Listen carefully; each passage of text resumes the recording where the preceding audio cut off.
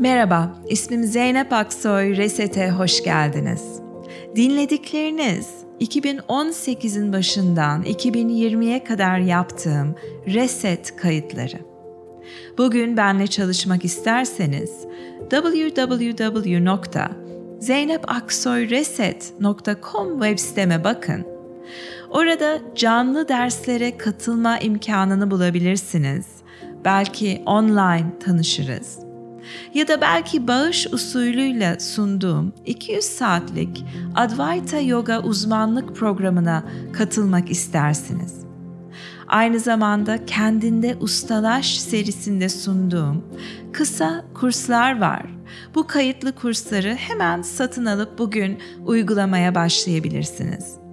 Keyifle dinleyin. Teşekkür ederim. İyi akşamlar. İsmim Zeynep Aksoy. Reset'e hoş geldiniz. Zeynep Aksoy Reset, benim eşimle beraber başlattığımız YouTube'da ve Facebook'ta bir canlı yayın. Her akşam saat 10'da sizinle beraber oluyorum. Ve bir 20 dakikalık mindfulness meditasyon pratiği sunmanın yanı sıra size bu konularla ilgili bilgi de sunuyorum. Kendi ilgilendiğim alanlardan bilgiler paylaşıyorum. Şu anda İstanbul'dayım ve İstanbul'da bir yoga hocalık eğitimi verdiğim için arkadaşımın evinden yayın yapıyorum. Dolayısıyla normalde İspanya'da yaşıyoruz. Oradaki kamera ve ışıkların setup'ı kadar kaliteli değil. Ses belki oradaki kadar kaliteli değil. Cuma'dan itibaren yine İspanya'da olacağım ve oradan yayınlar yapmaya devam edeceğim. Bu pratiği sunmamın sebebi 20 dakikalık bu çok sade, basit bir şey ve herkese ulaşılabilir olması gerektiğini hissediyorum. Çok basit bir şey, yapması zor bir şey değil. Herkesin yapabileceğini düşünüyorum ve herkesin bundan faydalanacağını düşünüyorum.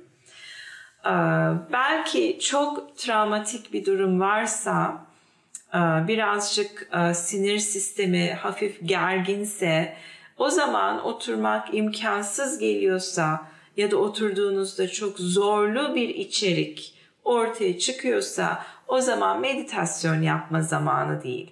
Hani o zaman daha aktif hareketlerle ve başka şeylerle rahatlamak daha iyi oluyor. Meditasyonda illa herkese her zaman iyi gelmek zorunda değil. 5 aşamalık bir meditasyon yapıyoruz ve her aşama sadece 4 dakika. Belki ilk başlarda sırf ilk aşamayı yapmak hoşunuza gidiyor, onu tahammül ediyorsunuz. O da sorun değil. Yani oturabildiğiniz kadar oturmak da kimi zaman çok faydalı oluyor. Şimdi oturduğumuzda neler oluyor, başımıza neler gelebilecek? Bu masterlardan öğreniyoruz. Master derken hani dünya çapında saygı duyulan insanlar ve Suzuki de bunlardan biri. Suzuki'nin kitabı Zihni, Baslangic Zihni. Türkçe'de var ya da vardı. Ben eskiden hocalık eğitimi öğrencilerime tavsiye ediyordum bu kitabı. Hatta hala tavsiye ediyorum ama şu anda elimde bir öğrenci bana İngilizcesini hediye etti. Ve buradan bir bölüm okuyacağım ve hepimize faydalı oluyor. Bana dahil çok faydalı oluyor. Pratikte yapılan hata, açgözlü olduğun zaman pratiğinde birdenbire artık hayal kırıklığına uğramaya başlıyorsun pratiğinle ilgili. Şükran hissetmelisin ki bir sana ihbar geliyor, bir warning signal, bir haber geliyor ve senin o anda pratiğindeki zayıf noktanı sana gösteriyor. Bazı zayıf pratik yapma yolları var. Onu da anlamanız iyi olur. Bazen ve çoğu zaman bu zazen, bu farkındalık pratiğini yapınca çok idealistik oluyorsun. Bir hedefin oluyor, bir idealin oluyor ve ona doğru çabalıyorsun. Hani onu gerçekleştirmeliyim diye düşünüyorsun. Ama çok sıkça dediğim gibi bu çok saçma. İdealistik olunca, bir ideal peşine gidince kendinle ilgili bir fikrin var, bir kavramın var demek. Ve ne zaman ki o idealine ya da hedefine ulaştın, o senin zihni yeni bir fikir ya da yeni bir kavram yaratacak. Yani pratiğin herhangi bir sonuca varmayı, kavramsal bir sonuca varmayı hedeflediği sürece aslında bir ideal peşinde zazen'i yaptığın sürece aslında hiçbir vakit kalmıyor gerçekten hedefine varman için. Ve asıl pratiğinin etini demiş, the meat of your practice, yani asıl lezzetli tarafını feda etmiş oluyorsun. Feragat etmiş oluyorsun. Çünkü hedefin hep ileride bir şey olduğu için hep kendini şu anda kurban ediyorsun, feda ediyorsun ileride bir ideal için. Ve sonuçta hiçbir şeyle kalmıyorsun. Bu çok saçma ve bu iyi bir pratik değil, yeterli bir pratik değil. Ama bundan daha da kötüsü de idealistik bir tavırla, yani bir hedef güden bir tavırla bir de bir başkasıyla rekabet halinde bunu yapmak. Bu işte çok zayıf bir pratik tarzı.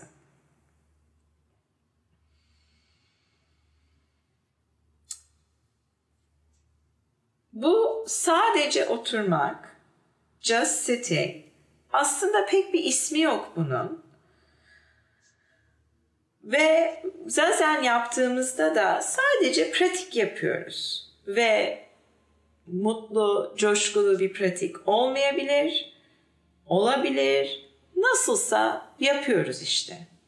Uykumuz olabilir, sıkılmış olabiliriz. Aynı şeyi tekrar yapmaktan bıkmış olabiliriz. Yine de pratiğimizi yapmaya devam ediyoruz.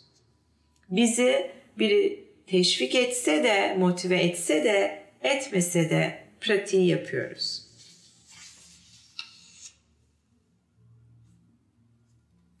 Ne zaman ki bıktın artık oturmaktan, ne zaman iğrenmeye başladın pratiğinden, bunu bir sinyal, bir haberci olarak gözlemlemelisin. Ancak ideal peşinde koşuyorsan pratiğin seni hayal kırıklığına uğratıyor. Bir fikrin var, bu pratik nasıl olmalı diye ve pratiğin sana yeterli gelmemeye başlıyor. Açgözlü olunca hayal kırıklığına uğruyorsun. Aslında bir zayıf noktanın ortaya çıktığına dair şükran hissedebilirsin.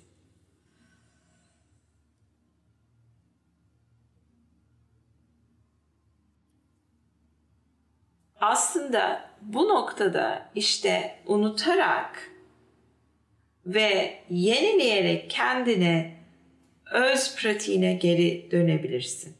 Bu çok önemli bir nokta demiş. Yogada da benzeri tabii ki kaygılar yaşıyoruz. Hani yoga pratiğini bir hareket halinde mindfulness pratiği olarak alırsak, o zaman ne yaparsak yapalım, bedenimizde ne hissedersek hissedelim, bir hediye gibi geliyor. Yani hissettim, sıkıntı da olsa hissediyorum, coşku da olsa hissediyorum. Fakat yoga pratiğimize de çok idealler, hedefler koyarsak, o zaman o anı kaçırdığımız gibi aynı zamanda beklentiler içerisinde oluyoruz, hayal kırıklığına uğruyoruz, yanımızdakiyle kendimizi karşılaştırıyoruz. Aslında sadece yoga değil bu, herhalde her yaptığımız şeyde bu geçerli. Zaten yoga ve meditasyon pratikleri bizim zaten yaptığımız gündelik hayatımızdaki tavırlarımıza ışık tutuyorlar. Yani orada her gün alışageldiğin insanlarla kendini karşılaştırma, sürekli bir hedef peşinde bir eylem yapma, o andan zevk alamama, o ana açık olmama halini yoga ve meditasyon pratiğimize yansıtıyoruz. Ancak yoga ve meditasyon pratikleri bir nevi gündelik hayat gibi değiller. Yani gündelik hayattan bir pause, bir ayrı bir zaman yaratıyoruz, içsel bir araştırma yapıyoruz. Sonra gündelik hayatımızda yine dışa yönelik, insanlara, eylemlere yönelik dönüyoruz. Ve orası bu içsel pratiğimizin niteliklerinden otomatik olarak etkileniyor. Yani bazı anları yaşayabilirsek meditasyonumuzda ve yoga pratiğimizde, o zaman o anlardaki anlayış gündelik hayatımızın inceliklerine de yansıyabiliyor. Evet. Bugün yaptığımız şey yoga hocalık eğitiminde Zeynep Seyran diye bir fizyoterapist bir asistanım var ve Amerikan Hastanesi'nde ders veren uzmanlardan biri. Onun yaptırdığı bir derse katıldım ben de ve bütün öğrenciler katıldılar. Ve bu ders kök gücü keşfetmeye yönelik bir dersti ve negatif de olsa, pozitif de olsa sanırım herkes için çok etkileyiciydi. Kök gücü bulmanın yolu, çabasız hareket etmeyi araştırmanın yolundan geçiyor. Ve zor bir pozla başladığında onu bulamıyorsun. O yüzden sırt üstü yerde yatarak başladığımızda ve yer çekimine bütün beden parçalarını teslim edebildiğimizde o nötr hali, o sıfırlanmış hali keşfediyoruz ve oradan çıkmaya başlayan hareketlerin çabasızlığını araştırarak proprioseptif olarak bazı kasların, uyuyakalmış kasların devreye girmesini sağlıyoruz. Ve bir öğrenci mesela çok kök gücü olan bir öğrenci ve sanırım pilates hocası olan bir öğrenci tamamıyla ders boyunca uçtuğunu söyledi. Yani hiç bu kadar hafif hissetmiyordum. İnanılmaz, sanki bir müthiş boş bir alanda rahatça hareket ediyordum gibi hissetti. Benim deneyimim bazı alanlarda rahatken çok basit diye düşündüğüm bir yoga pozuna kök gücüyle geçmeye çalışırken o gücü bulamadığımı ve poza geçemediğimi keşfettim. Bu köpekleme pozuydu, omuz duruşuydu. Yani normalde kollarımdan iterek ve kendimi fırlatarak girdiğim pozlara kök gücüyle girmeye çalıştığında beden bu sefer girmek istemedi. Ve Zeynep Hoca, Zeynep Seyran bize girmeme seçeneğini sundu. Dedi ki yani yapmak istemiyorsanız ve gücünüz yetmiyorsa yapmayın. Ve o seçenek büyük bir hediye olarak geldi ve çok özgürlük tanıdı ve farklı bir alan açtı benim için. Çok kez ben spora ve yogaya hani kendimi çok kasarak ve zorlayarak giriyorum. Çünkü fit olmak istiyorum. Kaslarımı tonlamak istiyorum. Hani bedenim iyi gözüksün istiyorum. Fit gözüksün ve fit hissetsin istiyorum. Fakat bu bambaşka bir yaklaşım oldu yogaya, yoga hareketlerine. Burada fitness peşinde değil, daha çok o proprioseptif algı ve kök gücü araştırma için bu pozları yaptık bugün ve tamamıyla beynimin frekansında bir değişim yaşadım. Başkaları da yaşadı. Sanki bir hani beta, uyanık prefrontal cortex, hani çok farkında olan o yüzeydeki beyinden çok daha bilinç altına girip çıkan bir halde var olduk ve çok değişik bir deneyimdi.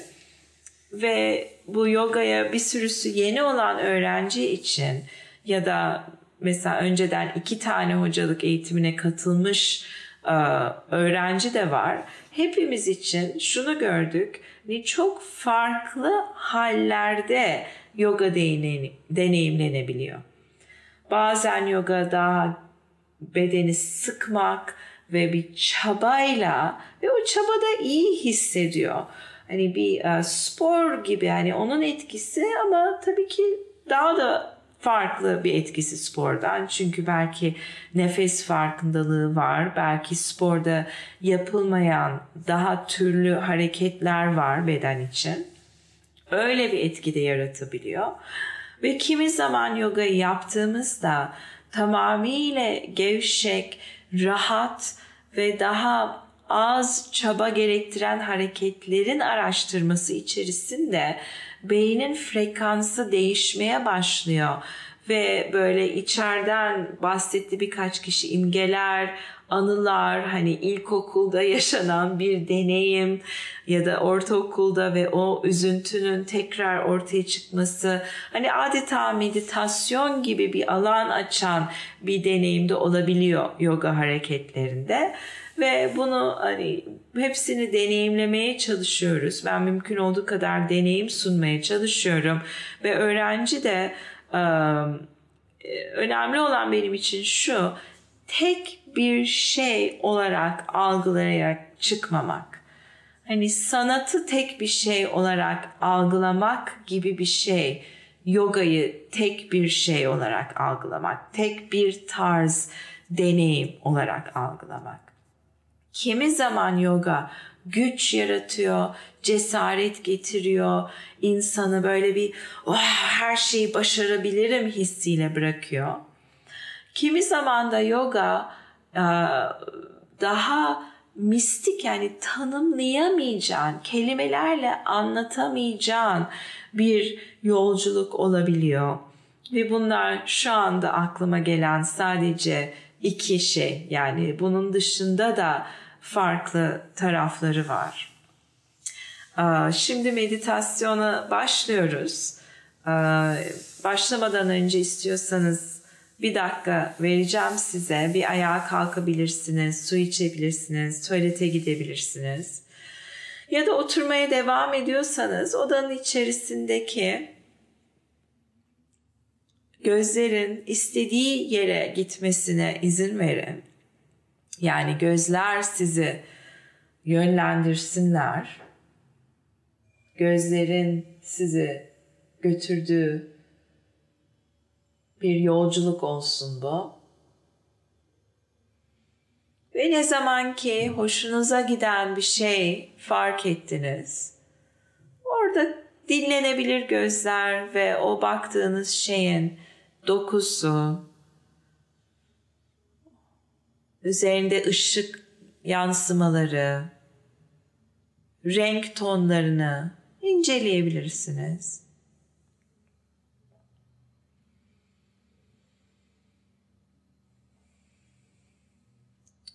Etraftaki sesleri işitin. Burnunuza gelen kokuları duyun. Ağzınızdaki tat. Ve şimdi merkezlenin. Ve buradan ilk aşamaya başlıyoruz.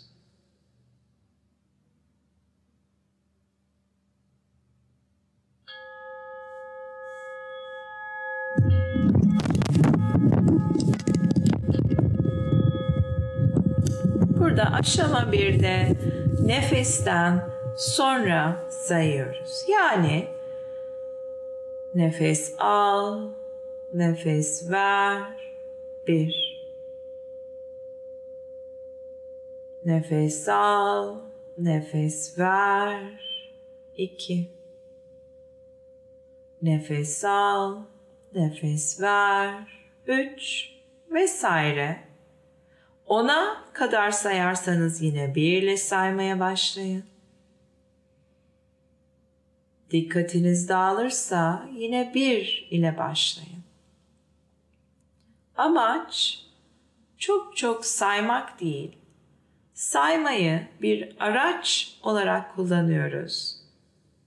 Dikkati nefes üzerinde, beden üzerinde tutmak için, özellikle yeni başlayanlar için kafandan çık, bedene gir. Burada ne zamanki düşüncelere kapılıp gittiğinizi fark ettiğinizde dikkati yine nefesi saymaya yönlendirebilirsiniz. Nefes, özgür nefes. Yani herhangi bir ritim empoze etmeye çalışmayın. Bırakın nefes değişecek bedenin ihtiyaçlarına göre.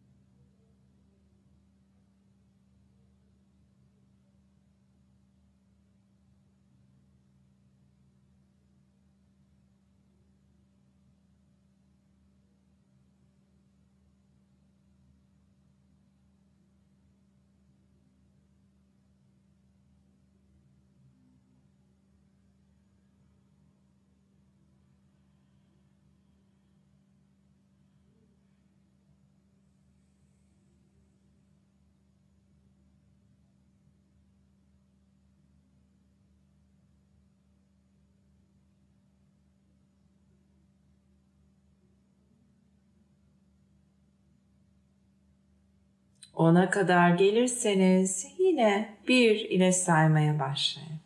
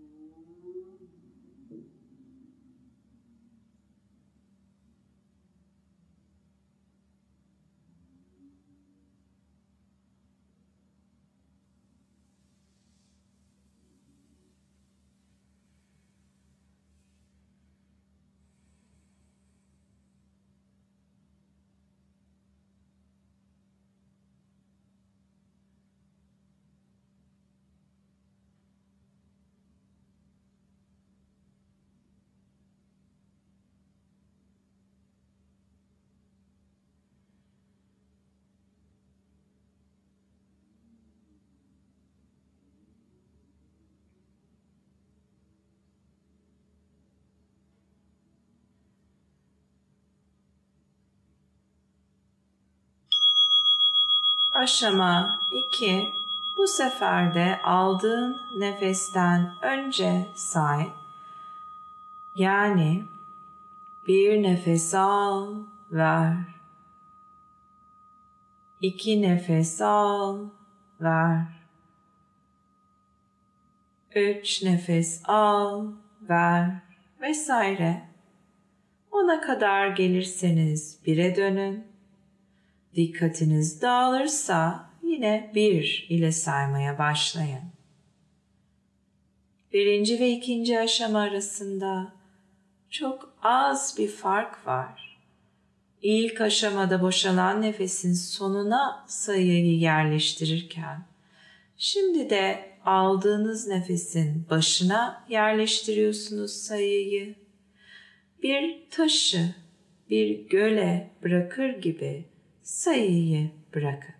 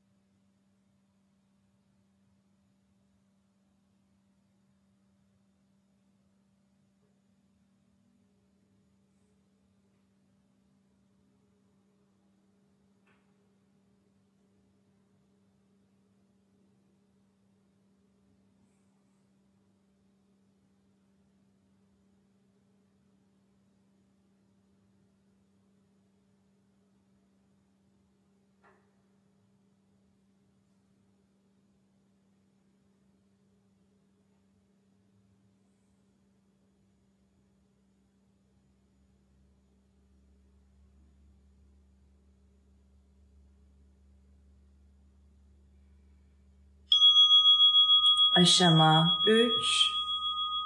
Yine nefesi üzerinde dikkati sürdürün ama artık saymayı bırakın.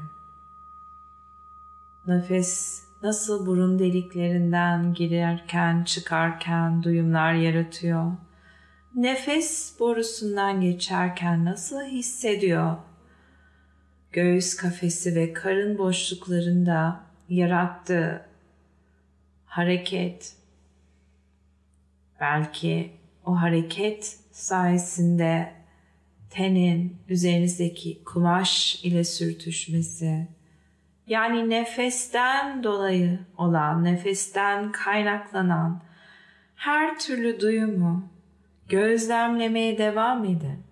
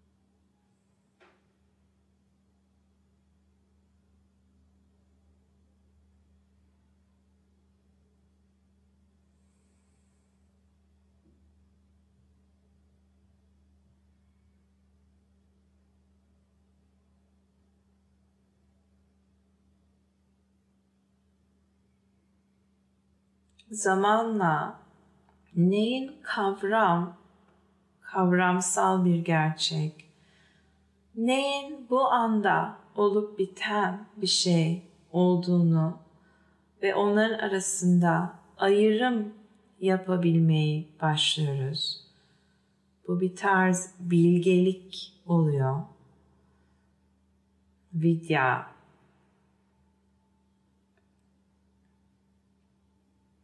Bu cehalet dedikleri şey yogada ikisi arasında ayırt edememek. Ne zaman çok düşündüğünü ve bir takım gerçek olmayan düşüncelere inandığını, mesela her zaman her şeyi mahvediyorum. Gerçekten mi? Her zaman her şeyi mi mahvediyorsun? Bu düşünce sadece bir kavram, gerçek değil. Ve o gerçek olmayan düşüncelerle bu an arasında ayırt edebilmeye başlamak, gözlemlemekten, dikkatle gözlemlemekten oluşuyor. Zamanla oluyor.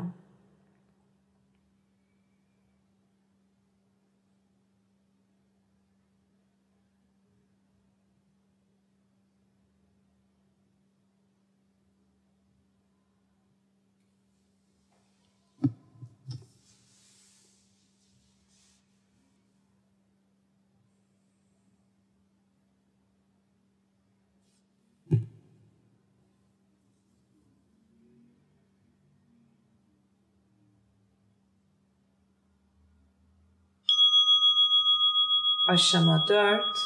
Sadece burunda nefesi gözlemleyin. Burun deliklerinden giren çıkan hava nasıl bir ısıda, nasıl bir hızda, girerken daha serin, çıkarken daha ılık. Sağ ve sol burun deliği arasındaki fark his olarak havanın üst dudak üzerindeki sürtüşmesi, ya da hissizlik varsa onu da bir his olarak tanıyın, gözlemleyin. Burunda nefesi gözlemleyin.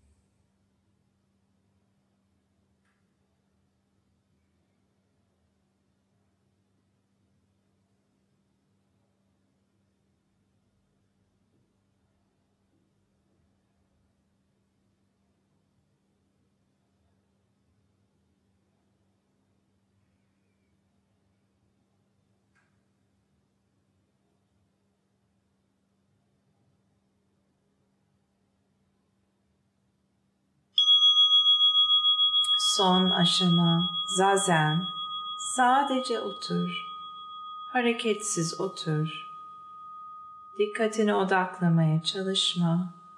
Dikkatin dışarıdaki seslerden, içeride bir hisse, bir düşünceden, bir duyguya akıyor. Buna izin ver.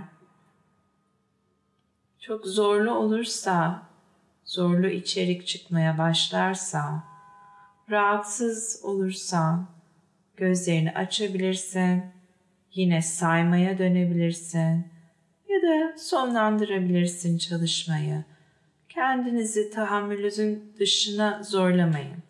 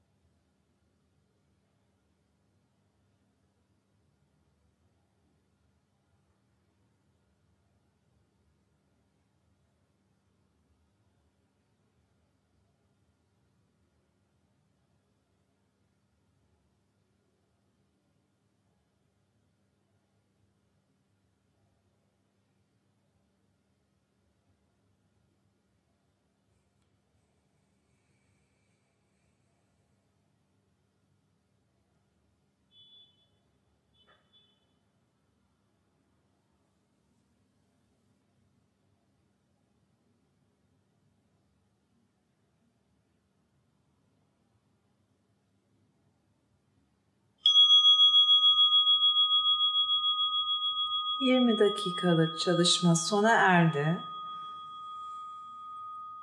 İstiyorsanız buradan hemen sırt üstü yatıp sırtınızı, belinizi rahatlatabilirsiniz. İstiyorsanız 5-10 dakika daha oturmaya devam edebilirsiniz. Ya da buradan uykuya geçebilirsiniz. Hareket edebilirsiniz. İçinizden ne geliyorsa onu dinleyin.